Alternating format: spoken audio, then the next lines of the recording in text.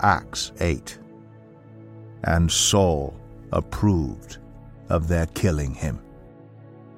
On that day, a great persecution broke out against the church in Jerusalem, and all except the apostles were scattered throughout Judea and Samaria. Godly men buried Stephen and mourned deeply for him. But Saul began to destroy the church. Going from house to house, he dragged off both men and women and put them in prison. Those who had been scattered preached the word wherever they went. Philip went down to a city in Samaria and proclaimed the Messiah there. When the crowds heard Philip and saw the signs he performed, they all paid close attention to what he said. For with shrieks, impure spirits came out of many, and many who were paralyzed or lame were healed. So there was great joy in that city. Now for some time a man named Simon had practiced sorcery in the city and amazed all the people of Samaria. He boasted that he was someone great, and all the people, both high and low, gave him their attention and exclaimed, "This man is rightly called the great power of God." They followed him because he had amazed them for a long time with his sorcery. But when they believed Philip as he proclaimed the good news of the kingdom of God and the name of Jesus Christ, they were baptized, both men and women. Simon himself believed and was baptized, and he followed Philip everywhere, astonished by the great signs and miracles he saw. When the apostles in Jerusalem heard that Samaria had accepted the word of God, they sent Peter and John to Samaria. When they arrived, they prayed for the new believers there, that they might receive the Holy Spirit. Because the Holy Spirit had not yet come on any of them, they had simply been baptized in the name of the Lord Jesus. Then Peter and John placed their hands on them, and they received the Holy Spirit. When Simon saw that the Spirit was given at the laying on of the apostles' hands, he offered them money and said, "Give me also this ability, so that everyone on whom I lay my hands may receive the Holy Spirit." Peter answered, "May your money perish with you, because you thought you could buy the gift of God with money. You have no part or share in this ministry because your heart is not right before God. Repent of this wickedness and pray to the Lord in the hope that he may forgive you for having such a thought in your heart. For I see that you are full of bitterness and captive to sin." Then Simon answered, "Pray to the Lord for me, so that nothing you have said may happen to me." After they had further proclaimed the word of the Lord and testified about Jesus, Peter and John returned to Jerusalem, preaching the gospel in many Samaritan villages. Now an angel of the Lord said to Philip, "Go south to the road, the desert road that goes down from Jerusalem to Gaza." So he started out, and on his way he met an Ethiopian eunuch, an important official in charge of all the treasury of the Kandake, which means Queen of the Ethiopians. This man had gone to Jerusalem to worship, and on his way home was sitting in his chariot reading the book of Isaiah the prophet. The Spirit told Philip, "Go to that chariot and stay near it." Then Philip ran up to the chariot and heard the man reading Isaiah the prophet. "Do you understand what you are reading?" Philip asked. "How can I," he said, "unless someone explains it to me?" So he invited Philip to come up and sit with him. This is the passage of Scripture the eunuch was reading.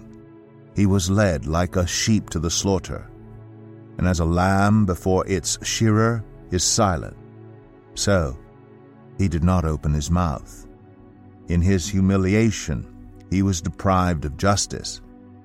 Who can speak of his descendants? For his life was taken from the earth." The eunuch asked Philip, "Tell me, please, who is the prophet talking about, himself or someone else?" Then Philip began with that very passage of Scripture and told him the good news about Jesus. As they traveled along the road, they came to some water, and the eunuch said, "Look, here is water. What can stand in the way of my being baptized?" And he gave orders to stop the chariot. Then both Philip and the eunuch went down into the water, and Philip baptized him. When they came up out of the water, the Spirit of the Lord suddenly took Philip away, and the eunuch did not see him again, but went on his way rejoicing. Philip, however, appeared at Azotus and traveled about preaching the gospel in all the towns until he reached Caesarea. Today's devotional was written by John Bernard Carlin and is read by Martin Kirkby. Following the murder of Stephen, we meet the church in a place of mourning and persecution, leading to the scattering of believers. Philip and fellow scattered followers of Jesus chose to continue to trust God and share the gospel in Samaria, and lives were changed in amazing ways. As I consider Philip's amazing feats, I can easily overlook Philip's situation. Here, a community in shock and mourning, also experiencing the trauma of persecution and dispersal. What follows are remarkable stories of God's intervention in people's lives, like Simon and the Ethiopian eunuch. I'm challenged and humbled by Philip's expectancy that God would move, but equally that he did so in the midst of suffering. The same God who walked close with Philip in his suffering was present and moved powerfully as he reached out to others. It is the same God, Father, Son, and Holy Spirit, who walks by my side through the real and painful circumstances of life, and that same God invites me to walk with him in loving those around me, to walk in faith and expectation that he is working always and in every situation. Saul was destroying the church, and yet the church was not destroyed. The church, in its weakness, was empowered to bring God's presence to the world around. The same God of grace, compassion, and love walks right by our side, both in the circumstances of life and as we extend that love to those around us. Welcome God into the midst of your circumstances. Let him love and abide in you.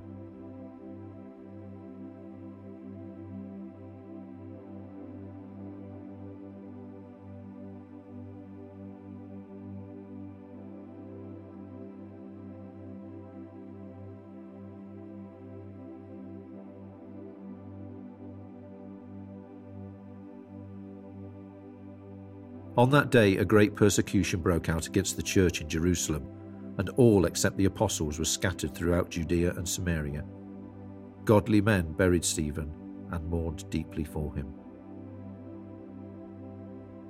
Today, we stand with our brothers and sisters around the world who encounter this same persecution, but who continue to faithfully live out their faith in the midst of hardship. Reflect on this for a few moments.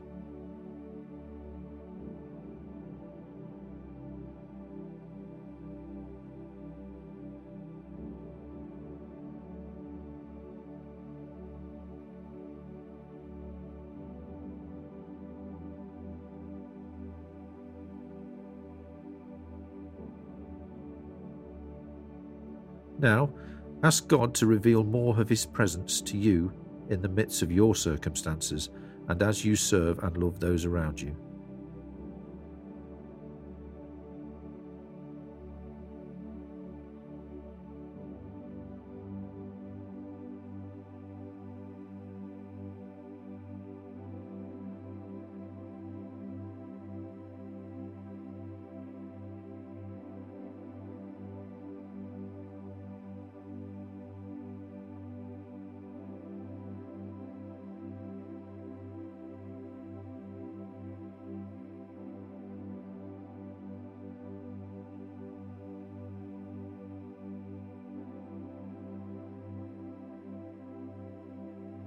Let's finish with prayer. Father, thank you that you dwell within me in the circumstances of life and accompany me as I seek to love those around me. Help me today to see what you are already doing and to cooperate with you in bringing the power of your gospel to others.